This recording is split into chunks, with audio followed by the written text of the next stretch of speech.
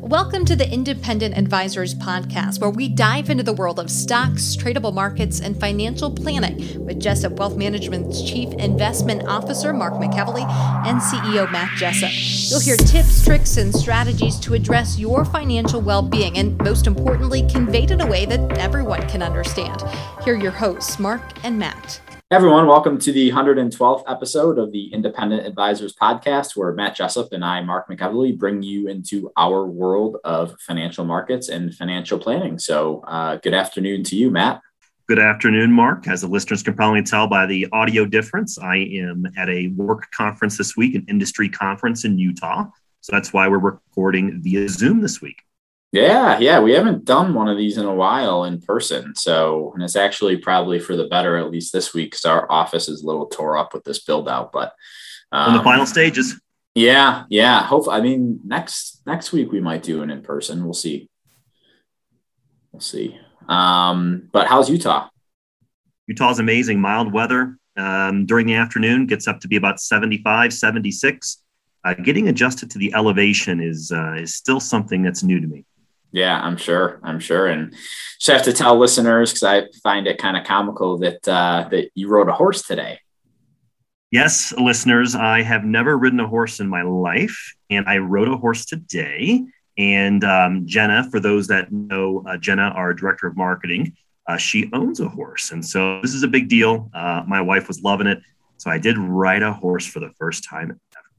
Nice. Yeah, we got to do a team event with Jenna's horse and go hang out for a little bit. I guess I'm up for it now. I've done it once. I can do it again.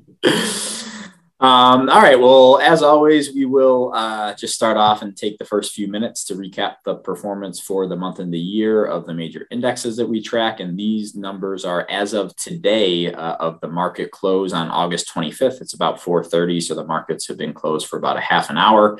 And this data is from Koifin. S&P 500 index is up 2.4% in August and up 19.8% for the year. The Dow up 1.4% for the month and up 15.7% for the year.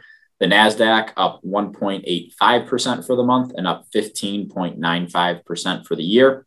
The IWM ETF that tracks the Russell 2000 index up 0.7% for the month and up 13.5% for the year.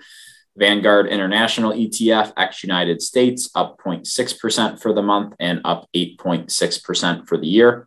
The three-month T-bill yield is currently sitting at 0.05%, two-year Treasury yield at 0.25%, and the 10-year Treasury yield is sitting at 1.35%. Big news and headlines, current events from the week. Not really much, Matt, other than the large cap indexes continue to flirt with 52-week highs. It's been a good week so far for most of the main indexes that we track. The only other thing that I can think of is that the House took up three bills today with the budget, infrastructure, and voting rights.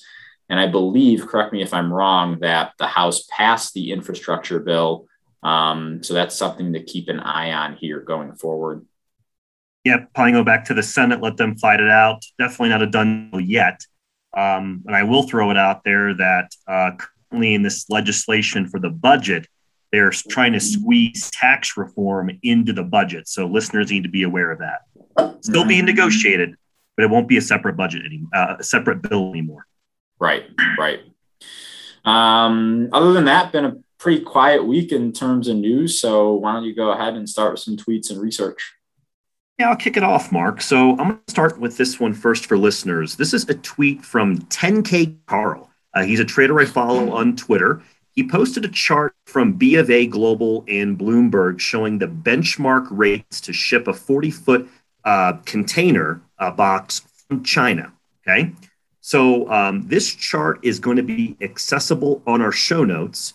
Before I go any farther, Jenna, our director of marketing, is going to share with the listeners, Mark, and how they could find this information. Yeah, you can find our show notes on Facebook and LinkedIn at Jessup Wealth Management. And the rest of our social media on Instagram and Twitter, we are at Jessup Wealth. Thank you, Jenna. So this chart is pretty interesting to me, Mark. So it used to cost around $2,000 to ship a 40-foot box from China to either LA or Amsterdam pre-COVID. Now, due to surging demand, the cost has risen all the way to $14,000. Now, Mark, if that doesn't indicate strong demand, I don't know what does. I think that this is another strong data point telling us that consumer spending is still strong. Mark, your comments. Yeah, I think you're right. And I can't remember who I was talking to the other day.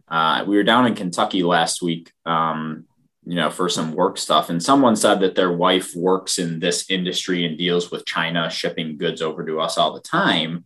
And, pretty much, not quote for quote, he pretty much said that it's almost like they're holding it ransom because they can, China can pretty much charge whatever they want right now for this stuff. So this doesn't really surprise me. And, I just talked to someone who's in the industry of doing this. So definitely still indicates the strong demand. And, us as America, we're not just going to accept not having the goods we want to have to buy. So, China's using that to their advantage right now.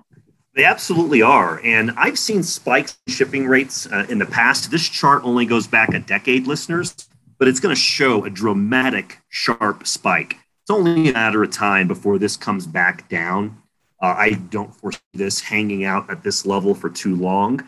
But again, it just to show you that short term, as things continue to open up in this, call it post-COVID lockdown environment, demand is strong. And that's why I wanted to highlight it for the listeners, Mark.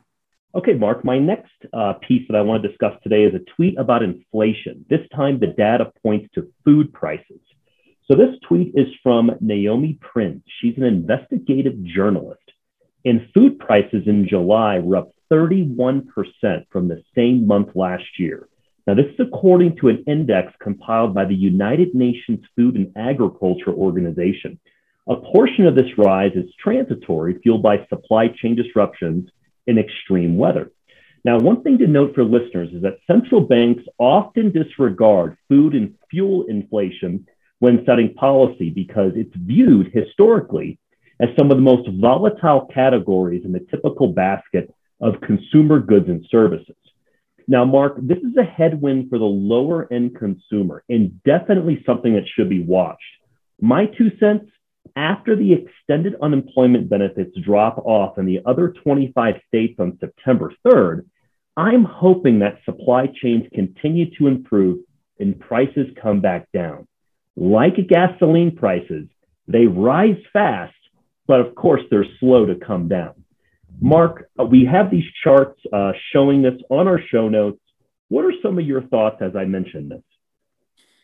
Yeah, I think it's, definitely something to note that I guess hasn't really been talked about much in the major media news outlets. But I think the only thing I really have to add, Matt, I think is that, this stuff is going to happen, right? This stuff has happened over time. And, it seems like it's been going on for a long period of time right now. But in reality, if we look back over the past decade or even 2 decades, you're going to see stuff like this happen. But, at the end of the day, it returns to normalcy.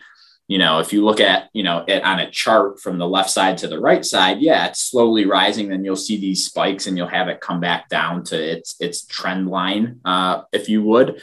So, I think this is something that is short term. I'm personally not too concerned about this persisting for years and years to come. Could be wrong, but again, just my input. I would agree. I don't think this will persist for a long time. And I think how a lot of food producers are dealing with this is they're lowering the package size. And I was talking to my wife, Rachel, about this recently. All of a sudden, that bag of chips isn't as heavy as it was before. Or, again, they're just lowering the package size, keeping the price the same. And that is kind of how they're absorbing this cost, if that makes sense. Speaking of that, that's one of the biggest ripoffs known to man is the amount of chips these producers put in the bag. It's like not even half full. Oh, knock it off. I poked the bear. This is great.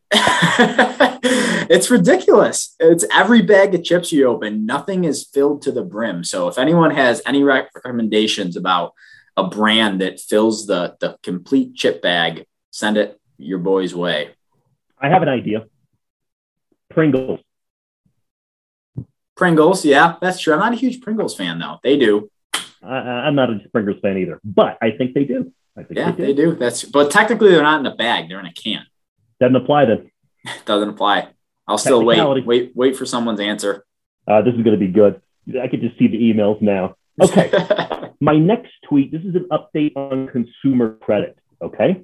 So according to TransUnion's Q2 2021 Industry Insights Report, Mark, credit card balances have decreased by 4.1% year over year. Reduced spending means that consumers were able to put more money towards paying down their revolving credit card balances. I'll better dig a little deeper. In fact, the average credit card balance among millennials declined $4,200 this year, and that's slightly less than it was about $4,500 a year ago. Now, a similar decline can also be seen among Generation X and baby boomer generations. For Gen Xers, their average balance is down to $6,400 from $6,900, and baby boomers declined from $5,700 roughly to $5,100. So another positive data point showing that the average American consumer has the potential to continue to spend, and they are being responsible since COVID hit. Also, this doesn't point, in my opinion, to the average consumer being tapped out anytime soon. Mark, your thoughts? Yeah, I think it's, more of just what we've seen, more data to prove that, the more money, obviously, people have in their pockets, they're going to continue to pay down, high interest debt like credit cards. I'd like to see, what I really like to see is the number of people or the amount of money that's getting paid on federal student loans while the interest rate is zero. That would be really interesting to me. I would love that data. Because there's two trains of thought there, right? One is, us from, and we're in the industry, so people might say that we're biased, but this just makes sense to me. If you have debt at 0%, then I think, you should be investing that money because you can earn a heck of a lot more than, obviously the hurdle rate there. Then the other side of thinking is, hey, well, this is at, 0% interest. Maybe I should just pay down the principal as much as possible and be aggressive with it. And, that conversation might be for another day. But, it's a really good sign that people are paying off their credit cards, inevitably and unfortunately. Us as Americans are consumers. And I have a feeling that, again, like food prices we were just talking about will come down. I think, this will go back to its normal, whatever the number is, average over the past decade, and it'll begin to rise again. But as for right now, it's good that people are paying down debt. Yeah. I like to highlight it for listeners because it shows that the average American consumer has the ability to spend. And I think that is very noteworthy. Especially, and I mentioned it many times before in the podcast, with 2/3 of our economy consumer spending led, and now we're showing hard data that supports the ability to spend. I think that bodes very well in the near term. Yeah, I think it does too. All right, I got one last tweet I would like to share. It's a quote, and this is a tweet from Morgan Housel, who we reference and quote very often on our podcast. He posted this on Twitter on August 17th, Mark. Quote, for most investors, 99% of good investing is doing nothing. And the other 1% is how you behave when the world is going crazy. I'll let you go first. Yeah, I really like it because I think the hidden message in here, if, Morgan did this on purpose or not, I think it goes to show you how much more often we're in good times than bad, right? I would agree that about 1% of time, there's absolute chaos in the world, right? The financial collapse, the tech bubble, the 87 market crash, COVID.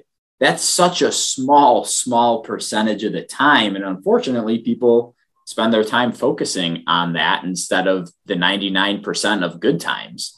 And, I think, Warren Buffett said this too, that, most of the time he's just sitting on his hands doing nothing.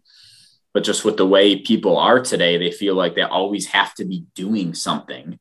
And that's not necessarily the case. So, a lot of the times I was talking to this when we were working with clients with 401k plans down in Kentucky last week. The people who I see who are the most successful by the time they retire is they're super aggressive in their 401k when they start, when they're young. They have a really good contribution rate. They increase it every single year, and they don't touch the investments. They just let it go. And then by the time they retire, they're pretty surprised with what they have. Now, again, this doesn't apply to everybody, but it's just, I'm saying, the feedback that I've been getting, that is what has suited people the most. So don't get concerned in thinking that you have to be, placing trades every day, every month, or every couple of months, because it's just simply not the case. Absolutely. And listeners, the other important thing I want you to remember is this. When times get crazy, everyone's time horizon comes in. Everyone's worried about what the market's going to do the next week and the next month. And for the average investor, their time horizon is decades. It doesn't matter what the market's going to do over the next month. And so I want to throw this out there because right now, the market's quote unquote stable, normal. We're not seeing a lot of short-term volatility. Mark, you and I both know it's going to return at some point. And we want to be that voice of reason that during those times, don't let your trading window or your time horizon come in to worry about what the market's going to do in those short periods of time. Yeah, absolutely. Absolutely. All right, I'll send it back to you, my friend. Yeah, the first and really only thing I have this week, because it's a little lengthier, comes from an article written by Jonathan Clements on the Humble Dollar. And this is titled Go to Extremes. And in this article, Jonathan outlines 18 things to maximize or minimize when it comes to your financial life. So I'm going to go over the ones that I think are most important. But again, you can check out our show notes, as Jenna mentioned, if you want to read this whole article. So number one, he said, was to minimize cash. With short-term interest rates so low, keeping money in savings accounts and money market funds seems especially grim right now. But the truth is, cash has always been a lousy long-term holding, pretty much guaranteeing your money will depreciate once inflation and taxes are figured out. And this is another conversation that I was having, with someone the other day, is that, they're going to be inheriting a sum of money. And they said, well, I don't want to be really aggressive with that money. And I said, okay, just talk to me a little bit more and tell me why. What is your goal for this money? Is it something that you're going to need, in the next couple of years? And she looked at me and she said, no, there's not going to be a need in the next couple of years. It's going to be probably 15, 20 years down the road. And I was like, okay, well, if you leave that money in cash, you're going to lose your purchasing power. And we went through the whole exercise. And I said, if you're not going to need this money within the next couple of years, then why not be more aggressive with it, right? It just makes sense. I think that, if people automatically come into a sum of money, they want to protect that. And I get it. But if there's not a short-term need for it, then I think you have to at least invest or be aggressive with some of that money, right? I absolutely agree. I think what happens too often, Mark, is clients let their emotions dictate how they invest, whether it's through an inheritance or other measures. Ultimately, you got to look at what is the goal of this money? When will I need it? When am I going to spend it? How much liquidity do I need? That needs to be the driving force behind your investment allocation, not emotions. Right. And then number two, just to go off of that, it's maximizing stocks, right? So owning a diversified stock portfolio has proven to be a remarkably simple strategy to build wealth over the long haul. And the only struggle is ignoring the constant temptation to focus on short-term results. So I won't go any further than that since you touched on that with Morgan's tweet. Didn't mean to steal your thunder on that one. Yeah, you always seem to somehow. And listeners, I had no idea what he was going to talk about here. I had no clue. Intuition. Yep. The next one was maximizing tax deferral. I've lately been hearing a fair amount of carping about traditional retirement accounts where you get an initial tax deduction but have to pay income taxes on withdrawals. I think this is wrong-headed. Do the math and you'll find the initial tax deduction often effectively pays for the eventual tax bill. I think this would be a good exercise for people to go and do math because, everyone wants, tax-free money, right? So everyone initially is drawn to the Roth, but people don't take into consideration how important that tax deduction is for them during their working lives, right? So it's just kind of interesting to me that, when we're in retirement, everyone focuses so much on minimizing the tax bill, but in your working years, it's not necessarily the case. So I think people need to be more consistent with that and realize that even if, you're not contributing to a Roth or you're ineligible to contribute to a Roth, there's still a huge benefit in contributing to a traditional IRA or traditional 401k over a Roth IRA or a Roth 401k. So it's just something that I don't think is talked about very often. That's a great point. The other thing I want to throw out there is, if you're real close to retirement, I'd say definitely within 5 years, but possibly even 10, starting to try to build up the Roth route, if you run some numbers, is not going to make sense. There's a break-even time period of paying that tax up front before you're going to start taking withdrawals. That's another factor. I won't dive deep into it, Mark, but that's another factor people need to think about. Yeah. And I think, it's good to have a little bit of both. It's good to have a little bit of tax deferred money, some tax-free money, and taxable money in like an individual or joint account that's taxed at the capital gains rate when you sell something, because that way your advisor can help, minimize your tax liability when you do get to retirement. Absolutely. The next thing he said was minimizing possessions. We all need some possessions to lead a comfortable life, and we all have some possessions that we treasure. But it's the other stuff that's the problem, the stuff that finds its way into the basement. And if it never leaves, it ends up being a burden to our heirs. By contrast, money spent on experiences doesn't turn into a burden. Instead, after an experience such as a concert, a meal out, or a vacation, all that's left is the memory. And more often than not, it's not a fond one. And I have fallen victim to this, Matt. So as you know, I love to, work out. We're big Peloton fans and this type of thing. So I like to start tracking all of the fitness trackers, right? The amount of freaking trackers that I've bought over my lifespan that I don't use anymore. And in my opinion, were a waste of my money. I can't even count how many they were, from Apple Watches to, other stuff, because I wanted to track my steps or, track this metric or that metric. Oura-Ring. Your Oura Ring that I lost, 3 weeks after I bought it. That's just one example of looking back on it. I'm really didn't do me any good. But yeah, I agree with them. I mean, I'm a big experience guy, so I would rather spend money on experience. And I'm not telling people not to buy anything nice for themselves or any possessions, but it's that, I call it the iPhone syndrome, right? When you see the new flashy iPhone or the new flashy Apple Watch, it's oh, I got to go have that. And then you use it for a month or two and you're I don't really wear it as much as I should, or use it as much as I should, or it wasn't that much better than what I had, and then you have that regret looking back, right? Well put. I have nothing to add there. You said it perfectly. The next thing is maximize anticipation, an added reason to think long and hard. You'll enjoy a lengthy period of eager anticipation, which may prove to be the most pleasurable part of any expenditure. Planning to buy a new car or take a vacation, start thinking about these things far ahead of time so you have months to savor your future spending. And I just brought this up because I'm big on people planning for big expenses, right? If you know that you're going to get married in a couple of years, or you want to buy a new car, you want to buy a new house, it's good to anticipate that, get excited about it because you're excited to get married or buy a new house.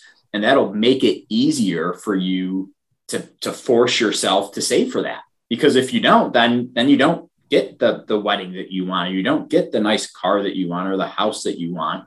And then that's negatively going to impact your quality of life, right?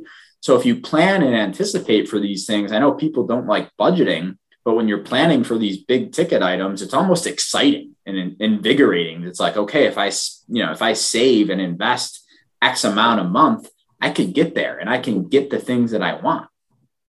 Absolutely. And a lot of these brokerage firms, you can have multiple accounts. You can nickname them. This is my Christmas fund account. This is my vacation fund account.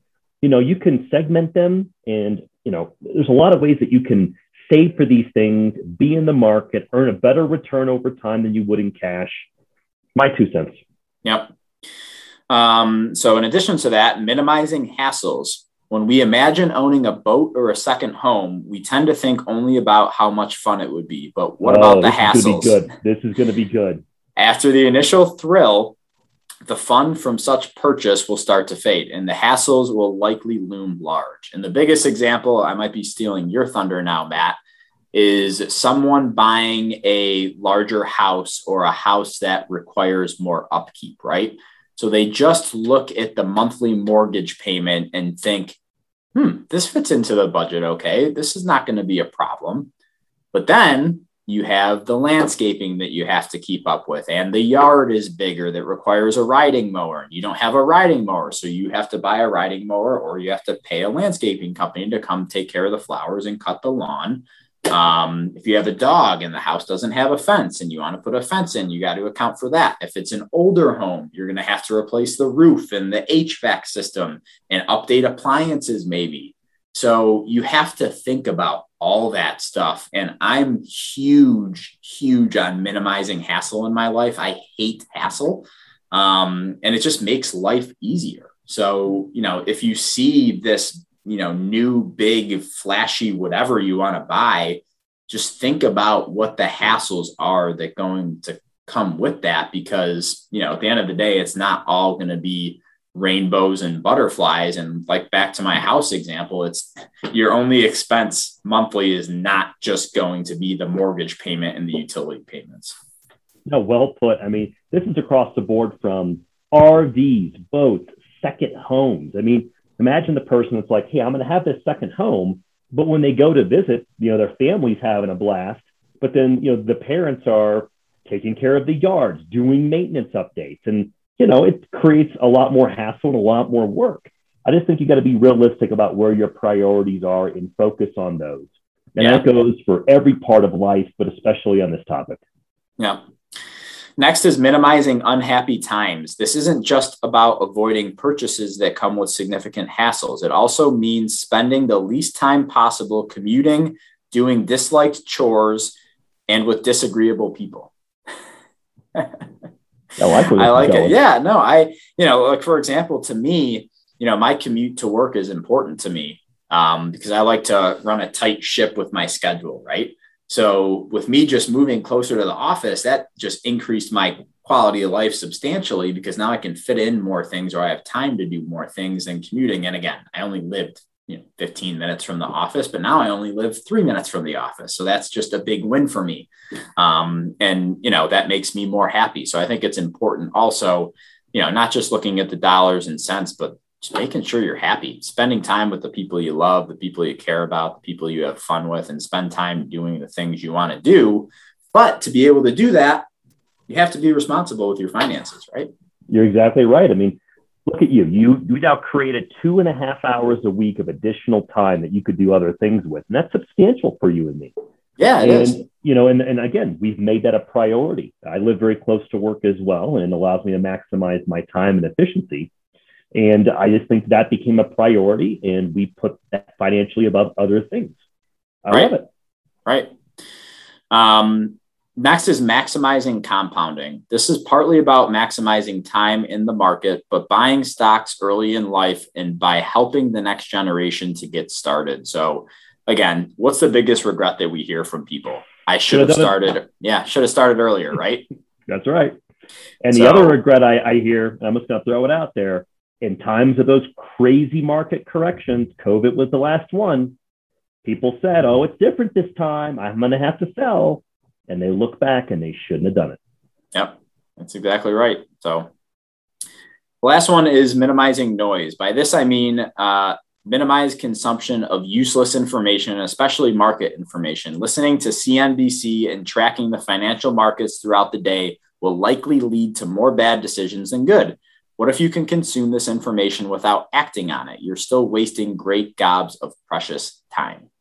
Hey, listeners, I have a secret I'm going to share with you. It's an open secret.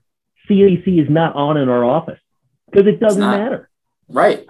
And actually, it's funny that we're talking about this topic because just yesterday, I deleted the CNBC app off of my phone. Look at you. Love that. I was just sick of all the alerts and all of the bogus stuff that came out of there. And again, I'm not trying to trash CNBC. They do have some really good stuff. They have some really smart people on, but most of the time you don't need to be getting dinged 10 times throughout the day about what is moving up or what is moving down, because really it doesn't matter. And, you know, I was just sick of it. I was like, I don't think I need it. So it's been great without it. Golf clap for you, brother. I love it. So moving on to the financial planning topic of the week. This one came from an article written by Harry Sitt on the Finance Buff titled How to Buy I-Bonds, Soup to Nuts. And I just want to throw this out there, Matt.